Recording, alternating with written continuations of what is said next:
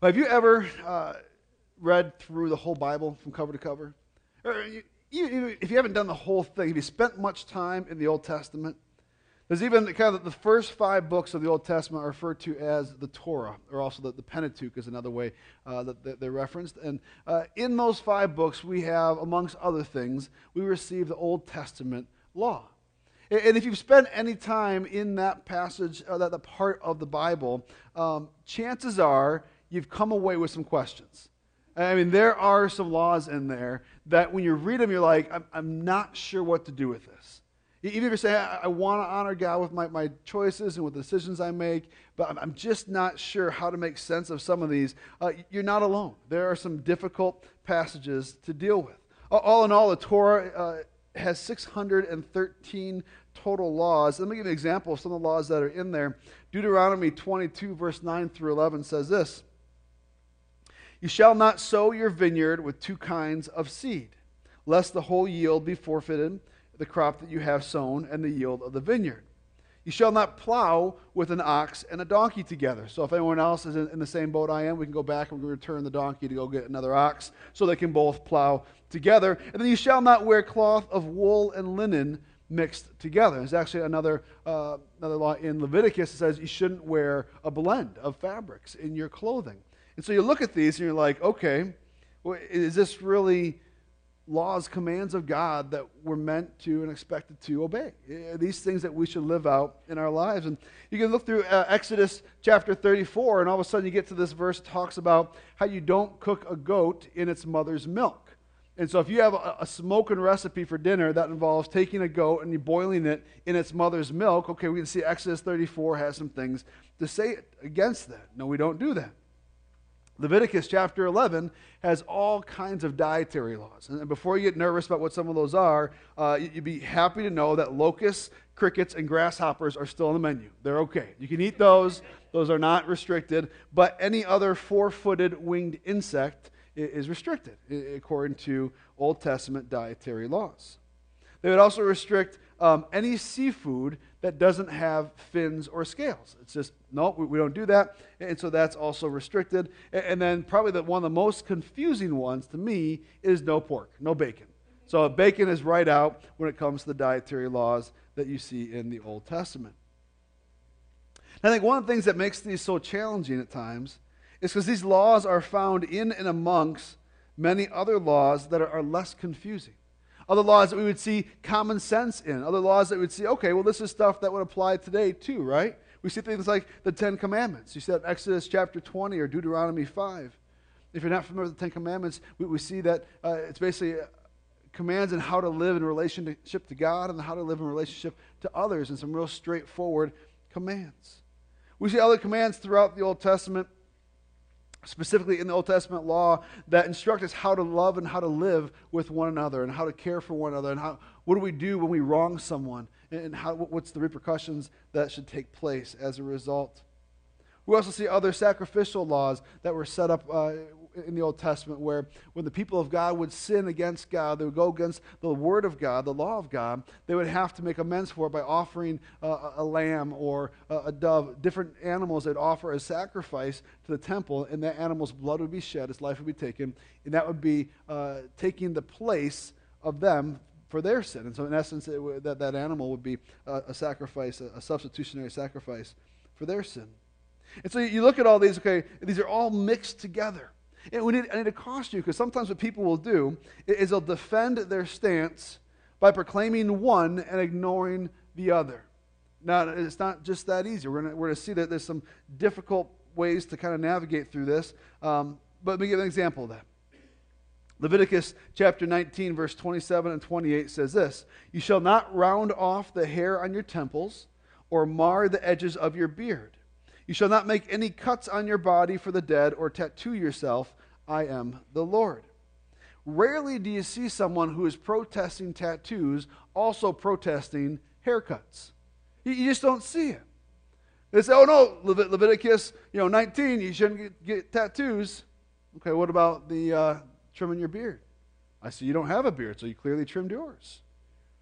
And these are ones that are one right after the other. So it's one thing if you could say, well, the Ten Commandments, they're a different part of the law, but here, so that they're talking about different things. Well, these are one right after the other. And yet you see sometimes well, people will take the one and say, well, this supports my stance, and so I'm going to point this one out. Well, let's hang on. Let's look at it in context. So let's look at the other laws right around it. What do we do with those? How do we live that out? Are we expected to live that out? Well, see, this is kind of the heart of the series we're in right now called Glad You Asked, where we're trying to address whatever questions you may have. And one of the things I found really interesting this year is we've done a series like this in the past. And in the past, a lot of times the questions come in about life and how do we do this and is it okay to do that? But a lot of the questions that came in this year are about help me to understand this part of Scripture. Help me understand this aspect of the Bible. And so it's really cool as a pastor just to see your heart for understanding the Bible. And see your heart for understanding what God is calling us to. And we actually received a lot of questions about some of the laws in Leviticus. What do we do with these laws that call us to do some of these crazy things? I mean, can we just pick and choose which ones we want to follow? And if we do, by what grounds do we decide? I think you see two ends of the spectrum. On one end, you see people have a response of, well, this is all outdated stuff from outdated cultures that really has no bearing on our life today, so we can just overlook it. We just dismiss it. Whereas those on the other side of the spectrum would say, well, this is God's law, and it reveals what morality is and informs us how to live, and so we should follow it all to a T. And I would say, well, they both maybe are well-intentioned, they're both wrong. And so really we're asking this question here this morning, what is up with the Old Testament laws? Now, if there were some specific ones that you want to see, okay, well, why does God call us to not eat insects that are four-footed and winged, except for, locusts, crickets, and grasshoppers? We're not going to get to that level of defining, really unpacking what those specific ones were about and why God would have said that. But we're looking at just as a whole, what is up with the Old Testament laws? Maybe you're here this morning as a follower of Jesus, and you're asking the questions of, as a disciple of Jesus, do I need to follow the laws of the Old Testament? Do I need to follow all of them? Maybe you're here this morning investigating who Jesus is, and all of a sudden you're finding out, well, hang on a second, there's dietary laws to this whole following Jesus thing? You mean I might have to give up bacon to follow Jesus? I mean, I don't know if that might be a deal breaker right there. That just might be a deal breaker. Wherever you're at this morning, I think the first place we need to start and acknowledge as we're looking at spending some time in the Old Testament and acknowledging just that is the same God as we see in the New Testament. It's not two different gods engaging with two different people groups and they're completely different and separate, but this is the same God in the Old Testament as we see in the New Testament. And so learning more about His Word helps us to learn more about Him and about His heart and helps us then to relate to God. And so then we also need to start with the truth that all Scripture is significant. All Scripture is useful. All Scripture is profitable. We see that in 2 Timothy chapter 3, verse 16 tells us this: all Scripture is breathed out by God and profitable for teaching, for reproof, for correction, and for training in righteousness, that the man of God may be complete, equipped for every good work. Just let me see that the heart behind this, that God's Word is useful for all these different things so that we could be equipped for every good work. And so we can't be too quick to just toss out the Old Testament laws, right? Because we see all Scripture has use. But still, how do we make sense of it? What is up with the Old Testament laws? Well, see, one more challenge to the Old Testament laws is that they all have a different purpose in kind of the area that they cover.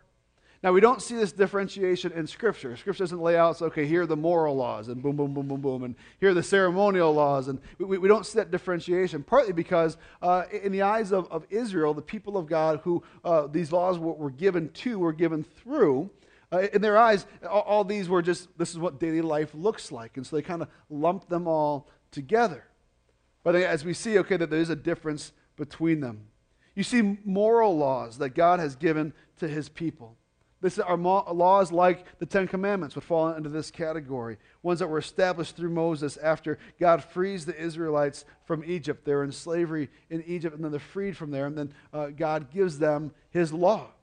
These moral laws: do not commit adultery, do not steal, do not murder, do not bear false witness. You see all these kinds of laws. But you also see His civil law given to the nation of Israel, where it's these things that instruct them about how to live. These are things like some of the dietary laws. What do you do when you offend someone else, when you wrong someone else? How do you make that right? What do we do in the realms of crime and punishment? What does that look like? And so you see those kinds of laws. Because see, Israel was a theocracy. They didn't have a king. They didn't have a president. They didn't have a prime minister. They had God. And there actually comes a point in their history where they look at all the other surrounding kingdoms and they say, hey, they all have a king. We want a king. And God's like, no, you don't want a king. He's going to tax it. He's going to send your people off to war. You don't want a king. And they, no, we want a king. And eventually God said, all right, well, if that's what you want, that's what we'll give you. And that leads into a whole other stage of history in the life of Israel. But at this point in history, when they first received the law, they're a theocracy. God was their king. He was their president. He was their leader. So you have the moral law. You have the civil law. You also saw a ceremonial law given to his children. You saw this concerning whether or not you were clean or unclean, whether or not you're able to take a part in the worship at the temple. It's about things with sacrifices, where when you sinned this way or that, what sacrifice would you have to bring to the temple? Was it a lamb or a dove? And how would you offer that? You had laws and guidelines like that. So around this ceremonial law. And what's interesting, as you look through all three of these, the moral law, the civil law, the ceremonial law, you see a common thread. And this is where I really want you to get here this morning. Whatever you walk away with, I want you to at least walk away with this truth. We're going to keep building upon it. It's this common thread throughout all the law that we receive. Even as we move past the Old Testament into the New Testament, just see all the commands of God. It's this truth, that holiness matters to God. Holiness matters to God. See, God's people, the Israelites, were called to be set apart. That's one way you could define what does it mean to be holy. It means set apart. So when Israel began, God went to Abraham and basically said, I'm going to create a nation through you, and your offspring will be so numerous, you'll be this massive nation, and I'm going to bless all people through you. Through your lineage, all people in the world will be blessed. And we see that come to fruition in Jesus. Jesus was from the line of Abraham. So God makes these promises. He chooses Israel to be his people through which he's going to reveal himself to all men. And because of this, they're called to be holy. They're called to be set apart from all the surrounding nations, okay? You're going to be different than everyone else because I'm going to do something in and through you for the sake of the world. And there's verses all throughout Scripture we can look at that unpack this truth about God's people being a holy people. One of them we're going to look at here this morning is Leviticus 20, verse 26. You shall be holy to me, for I, the Lord, am holy, and have separated you from the peoples that you should be mine. Now that you begin to understand some of why we're called to be holy. You will be holy because I'm holy, is what God says. This is who I am, and this is how I've made you to be. I've created you in my image, and so you are called to be holy. And because of that, you'll be set apart from everyone else. You'll be different from everyone else. Because holiness matters to God because God is holy. God is holy. But see, here's where some of the conflict begins to creep in. Yes, we're made in the image of God. Yes, we're made to be holy. Yes, we're made as image bearers. But we're not holy. We mess up. We fall short of the glory of God. We've all sinned in some way or another. We've all broken a command of God, whether small or large. And unfortunately, we all have this sin nature that at some point or another chooses disobedience. But because holiness matters to God, he gives us a law. And the law is to serve as a path to righteousness. Let me give you an example of what I mean by that. Let's look at the Ten Commandments. They're going to pop up on the screen here in a minute if you're not familiar with them. As you look through the Ten Commandments, there's actually a gap there between 4 or 5. And it's not because there's a 4.5 law, but it's because there's a differentiation between the first 4 and the last 6. The first 4 have this theme about how do we relate to God. You shall have no other gods before me. You shall not make yourself a carved image. You shall not take the name of the Lord in vain. Remember the Sabbath and keep it holy. These are all instructions about how to engage with a God and be in our relationship with him. And then the last 6 show us how do we interact with others, right? Honor your father and mother. Do not murder. Do not commit adultery. Shall not steal. You can see all these things that were, okay, here's how we interact and engage with other people. It's instructing us about how to live and how to relate with God and others. It's leading us on a path of righteousness. But see, here's where the law falls short. Ultimately, the law is unable to make us righteous.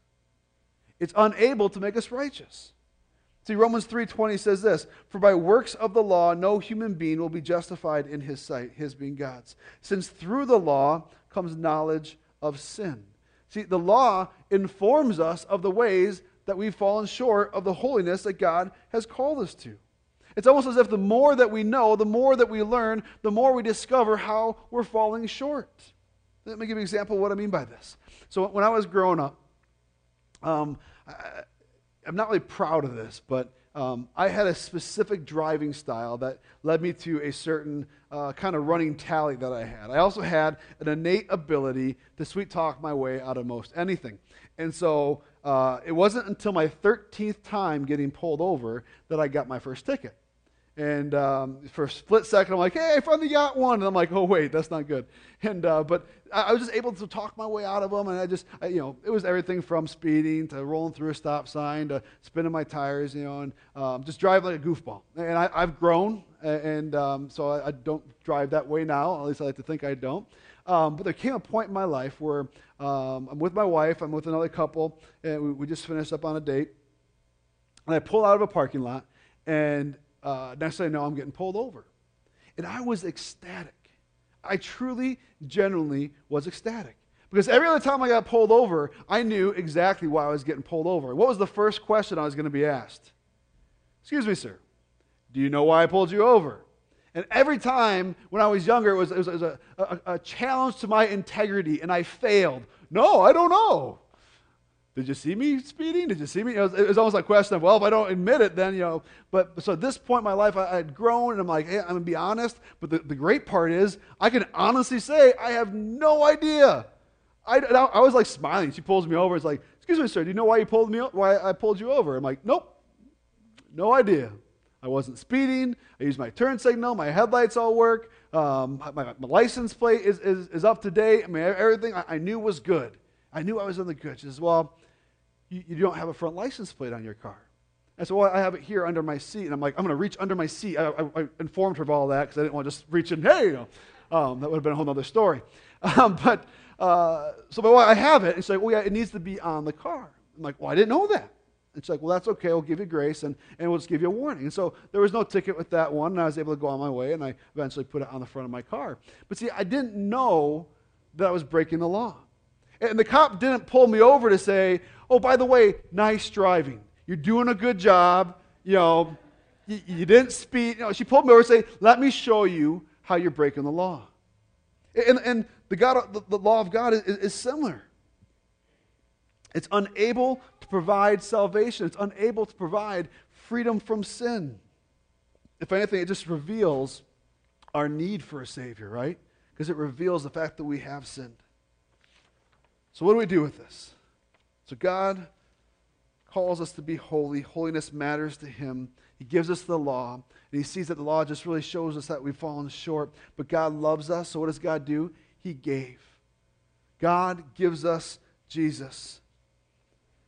He sent us Jesus so that when we place our faith in Him, in the same way that in the Old Testament days, God's people would say, "Okay, I've sinned against you, God, so here's this sacrificial lamb. Instead of my blood being shed, instead of my life being taken, this lamb's life will be taken. His blood will be shed." In that same fashion, Jesus came, lived a perfect life. He was that pure, spotless lamb, laid down His life on the cross as a sacrifice for us. So that when we trust in Him, when we say, "Jesus, I believe you are God. I believe you are Lord and Savior," when we take that step, He pays the price for our sin, and we're forgiven, and we're wiped clean, and He paid the price for all of that. And the story continues, but He doesn't just die and pay that price for us, but on the third day He rose again, ultimately defeating death. So there is freedom from sin. It was finally a sufficient sacrifice that puts an end to all of that. And so God gives us salvation in Jesus. Galatians 2:16 tells us this. "Yet we know that a person is not justified by works of the law, but through faith in Jesus Christ. So we also have believed in Christ Jesus in order to be justified by faith in Christ in Jesus, justified by faith in Christ, and not by works of the law, because by works of the law no one will be justified. See, so the law isn't what's going to justify. It's Jesus that we're going to be justified. Our faith in him. See, because we've all sinned, no one can be good enough. We can't say, okay, well, but I've taken care of most of the laws. Imagine when I got pulled over if I said, well, yeah, you got me for speeding, but I obeyed all the other laws. Oh, okay, by all means, go on your way. Well, no, because you broke this one, so this is one we're dealing with. Our good works will not bring about salvation. Salvation comes through faith in Jesus. It's always been this way. It's always been through faith in God. We see this even before Jesus walked the earth as a man and as God. We see Romans 4:3. For what does the Scripture say? Abraham believed God, and it was counted to him as righteousness. So Abraham was seen as righteous because he believed the promises of God. God said, I'll make a nation through you, and I'm going to bless you. I'm going to bless all people through you. He believed God, and he obeyed God. That was credited to him as righteousness. And so we believe that Jesus is God and trust in him. It's credited to us as righteousness. God sent Jesus so that through him we could become holy, because holiness matters to God. So what does this mean about the law? Well, see, Jesus is the end of the law. Romans 10:1-4.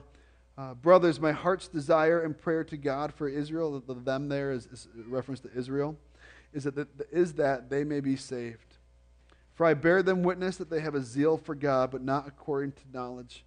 For being ignorant of the righteousness of God and seeking to establish their own, they did not submit to God's righteousness. So Paul's talking to a Gentile crowd about the Jews. He's basically saying, hey, they tried to get righteousness simply by following all the laws, but they missed it. The law wasn't meant to be salvation. The law was meant to be a path to righteousness. The law was supposed to be pointing them to something. And that something is Jesus. We see in verse 4, for Christ is the end of the law, for righteousness to everyone who believes. So when we trust in Jesus, we are forgiven. This is why a Jew who doesn't trust in Jesus would still feel the need to follow the Old Testament laws, because they would say, okay, well, I still have sin that's undealt with, and so I need to offer sacrifices. And so you actually saw that in the early church where the Jews with Jews and without Jews and the Gentiles, and they're all like, how do we move forward in light of this Jesus stuff? You can look at the word that translates there to for Christ is the end. Another way we can look at it is for Christ is the goal of the law. So the law is a path that leads to Jesus as the goal. So let's ask the question. So does a Christian have to follow these Old Testament laws? Do we have to follow those Old Testament laws? No-ish? What do you think? Where are we at with this? I mean, the answer is that the laws still exist, but everything changes with Jesus. Everything changes with Jesus. They're fulfilled in Jesus. See, after Jesus, there's no longer a need when you trust in him for salvation. There's no longer a need for the sacrifices, right? You don't need to go find a lamb to offer at the temple to be sacrificed for your sin, because Jesus paid that price. And so all those laws that would be about the sacrificial system, they've been fulfilled. So you say, okay, well, I need to make sure I do this. Well, no, you don't, because Jesus fulfilled that. It's not that it's gone, it's that it's satisfied. You look at some of the ceremonial laws that talk about are we clean or unclean, and when we're unclean, we had certain ramifications and all that. But now we are clean in Jesus. We are seen as righteous. We are seen as holy when we trust in Jesus. So now all those ceremonial laws that would lead us to cleanliness when we're clean and when we're unclean, those can go away because they're fully fulfilled and satisfied in Jesus. He didn't remove the law, he satisfied it. Matthew 5:17, do not think that I have come, these are the words of Jesus, do not think that I have come to abolish the law or the prophets. I have not come to abolish them, but to fulfill them. You see, the early church was asking the same questions we're asking today. What do we do with these old laws? I'm not sure how we everything's different now. Because what would happen is you'd have Jews who would see Jesus, and they would trust in him as the Messiah, as their Savior, and they would place their faith in him, and they'd be forgiven of their sins, and they'd now be a Christ follower. And what would they do tomorrow? They would go and keep doing Jewish things. They wouldn't eat bacon. They would follow the laws that they were raised up on following, the dietary laws, the ceremonial laws. They would have their kids, as a young adult, they would have their young adults circumcised, and they'd go through all these different processes. And you could see why this would be a point of conflict, where you now have Gentiles. Because see, when Jesus came, he brought an end to the exclusivity of Israel as the people of God. Now we see really that God was for all people, not just for Israel. He was sharing the message of the gospel through Israel, but for all people, right? And so the gospel is for all people. And so the Gentiles, who's just basically someone who's not Jewish, they can come to Christ as well. They can be forgiven. We can be forgiven in Christ. He's for all people. So what do we do then? When we place our faith in Jesus, do we then have to go and follow these Jewish laws? And that was the battle that they were having. That was the conflict that was going on. You could imagine, especially any gentleman older in their years who was a Gentile and then all of a sudden became a follower of Christ, and all of a sudden is with these Jews who are also followers of Christ, and all of a sudden the Jews are saying, hey, by the way, we have a little procedure we need you to go through. It'll just take a moment. We just need a quick little snip. I'm a follower of Jesus. I didn't sign up for these Jewish things. I'm just following Jesus.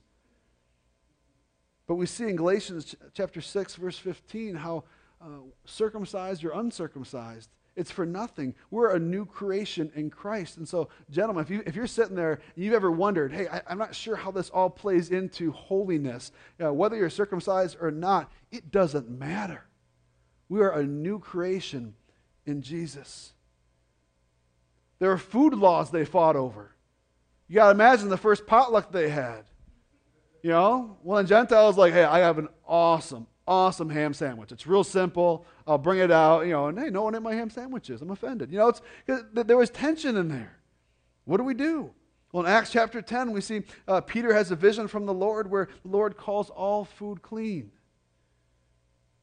So can we eat things that even the Old Testament laws will say we can't? I would say yes, because it's been fulfilled in Jesus. Now, we still need to be wise about it. If you're trying to go share Jesus with your Jewish friend, don't bring a BLT and say, let's have a sandwich and break bread and talk about Jesus. Because you're going to be probably offending them. The same way that if you know someone who struggles with alcohol, you're not going to say, hey, let's go have a beer at the bar and talk about Jesus. Is it wrong to drink beer? No. But are you helping your brother or sister in Christ if that's how you're going to treat it? Then no, you're not. So we need to be wise with it as well. They argued about the Sabbath. There are laws around, okay, we need a day of rest. You got to prepare for it so that you do nothing on that day. And so all these different things that they're like, I'm not sure how to move forward in this. See, the law of God in the Old Testament was like a guardian for Israel, to keep Israel separate from all those that were around. But it was no longer necessary with Jesus. It's kind of like this. To impose those laws on the Gentiles is like someone saying, here's a package I have. I want to give it to you to guard until I come back. And that guardian says, okay, I'm guarding this package. And then all of a sudden, the owner comes and takes it and says, okay, you're done. You're good to go. Your role's been fulfilled. I'm taking my package and I'm moving on. And then all of a sudden, what do? You get another guard to guard the package that's not there anymore. That's what it's like trying to impose those Old Testament laws upon a Gentile. Galatians 3:23 through 26. Now before faith came, we were held captive under the law, imprisoned until the coming faith would be revealed. So then the law was our guardian until Christ came, in order that we might be justified by faith. But now that faith has come, we are no longer under a guardian, for in Christ Jesus you are all sons of God through faith. So let's ask the question, does a disciple of Jesus need to follow the Old Testament laws? I think we can answer no. Now, hopefully you feel tension in that. Because on one hand, there's those laws like, oh yeah, not a problem. We can trim our beards and cut our hair, and we can wear clothes of mixed fabric. But then there's other laws, okay, well, what about the Ten Commandments? Does that mean we don't have to follow those? Like sometimes people try to go there. But it's not a wiping away of the law. It's a fulfillment and a satisfying of the law. So we need to look to the person of Jesus and say, okay, well, what does he say about that? We've already unpacked that a little bit. Okay, well, he said, okay, all food is good now. Okay, so the dietary laws have been fulfilled in that way. Well, the Old Testament says, do not murder. What does Jesus say about that? What's the fulfillment of that? And he says, well, you've heard it said, do not murder. I would say, if you hate someone in your heart, you've committed murder. Oh, okay, so Jesus just took that one up a notch. So sure, it's fulfilled in him, but he's calling us to now not only be holy in our actions, but be holy in our heart. So how should we live? Well, Romans 6:15 says this. What then? Are we to sin because we're not under law, but under grace? Okay, so God loves us. He's offered us Jesus, and so we can trust in him, and we are made righteous. So does that mean we can go do whatever the heck we want? By no means, Paul would say. By no means. Holiness matters to God. So let us strive to live a holy life in Christ. Let us strive to live a holy life in Christ. See, some of us, some people out there would say that since we're made holy in Jesus, we're free to go do anything. And some things I think we all agree are pretty obvious. Oh, you're not free to go knock off a liquor store just because you're forgiven in Jesus. But there's other things a little more subtle that I think we encourage in each other's lives that really don't honor God. And it falls a lot of times under this heading of, well, does it make you happy? Oh, then go do it. And we encourage it. Oh, you're forgiven, and so even if it's hey, if it makes you happy, go do it. But see, our happiness, I don't think is God's number one priority. It might be hard to hear, but stick with me on this. I think God is more interested in us being holy than on us being happy. And in that, I think, brings about our joy. I don't remember when I learned this or really when I started to implement it, but I got to this point in the life of my kids. I got a 5-year-old, 2-year-old, and a newborn, where I want to say yes. Hey, Dad, can I? Yes. I want to be a dad who says yes. Can I get this? Might be a little dangerous. Yes. Hey, Dad, can I go and do this and try this out? Yes, just don't tell your mother. I want to be a dad that says yes. But there's some things that I will not say yes to. Hey, Dad, can I play with the table saw? Not yet. Hey, Dad, can I go ride my bike even though there's no one to watch me? Let's go ride in the busy street. No, you can't. Hey, Dad, can I stay up every night as late as I want? No. Can I eat, candy for dinner? Maybe just once. I'll join you. But no, not every night. I mean, imagine it that way. If your kids ask these questions, we wouldn't say yes to them every single time. We want to say yes. We want them to experience life and have all these good things. We want their joy, but we know that if we say yes to all their happiness, it'll bring about their demise. They'll be tired, worn down, sick. They won't last. And so as a loving parent, we say, hey, these things, they're not for you. Sometimes it's a not right now. Sometimes it's a not in this way. And sometimes, no, not ever. I think dating should fall in that category for dads with girls, but anyway, I'm just teasing. In the same way, God looks at us and is like, hey, I want good things for you. My word is to equip you for good works. But sometimes that means we got to hear no. Even if it's, hey, but this would make me happy. It doesn't mean it's good for us. It doesn't mean it would make us holy. And holiness matters to God. So what next? How do we live? So if we don't just have a free reign to go and live however we want, the law has been fulfilled in Christ, how do we go live? Well, again, we have to look to the person of Christ. Any of those Old Testament laws that you're having questions about, we have to see, what would Jesus say about those? We even see this phrase, the law of Christ, in the New Testament. It happens twice, once in 1 Corinthians 9 and once in Galatians 6. And both times, it's in reference to how we can care for others for the sake of the gospel. You see this heart for God and a heart for others communicated in the law of Christ. And this takes me to Matthew 22, where basically the Pharisees are questioning Jesus, and they're saying, hey, Jesus, what's the greatest law? And they're really trying to get him to say something that could be taken as blasphemy. They wanted to get him to speak against, if you say this is your favorite law, you basically said all these other ones are garbage, right? So that's blasphemy. Let's get rid of you. They're trying to discredit Jesus. But he knows all this, and he's smarter than them, and he says, well, the greatest law is this. Love the Lord your God with all your heart, soul, mind, and strength. And that's all they asked for is, hey, what's the greatest? He said, let me give you an extra one. And the second is this: love your neighbor as yourself. The whole entirety of the law is summed up in this: love God and love others. You even see that in the Old Testament. Deuteronomy 6:5, we see a command to love God. In Leviticus 19:18, a call to love others as yourself. Did you ever stop and realize the golden rule is actually biblical? Treat others as you would treat yourself. Leviticus 19:18, love others as you would love yourself. But we see the law of Christ is that we would love God and love others. We see the law of Christ is one where we look at the Old Testament and we say, okay, what is God's heart in this? And that we can go to, in Matthew 5, the Beatitudes, or the Sermon on the Mount, which starts with the Beatitudes, and then Jesus hits on some things where he says, you've heard it said this, but let me tell you this. And he says, it's not just the actions, but the heart. We need to engage the heart in the things that we do.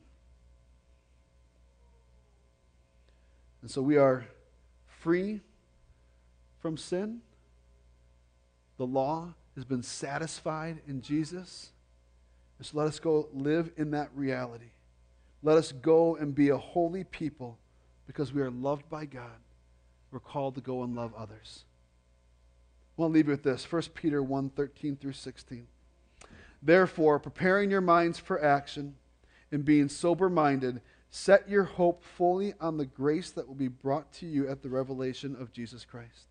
As we prepare to head out from this place, as we prepare ourselves to go on with our week, set your hope fully on the grace that we find in Jesus. Verse 14, as obedient children, do not be conformed to the passions of your former ignorance. Those old ways that we knew were sin, don't conform to those. But as he who called you is holy, you also be holy in all your conduct, since it is written, you shall be holy, for I am holy. And church, remember this. When you go out from here and you strive to live a holy life, if and when we make a mistake, we do something that God would see is not holy, remember, holiness matters to God. So God sent us Jesus, so that we are seen as righteous and clean when we trust in him. Let us pray.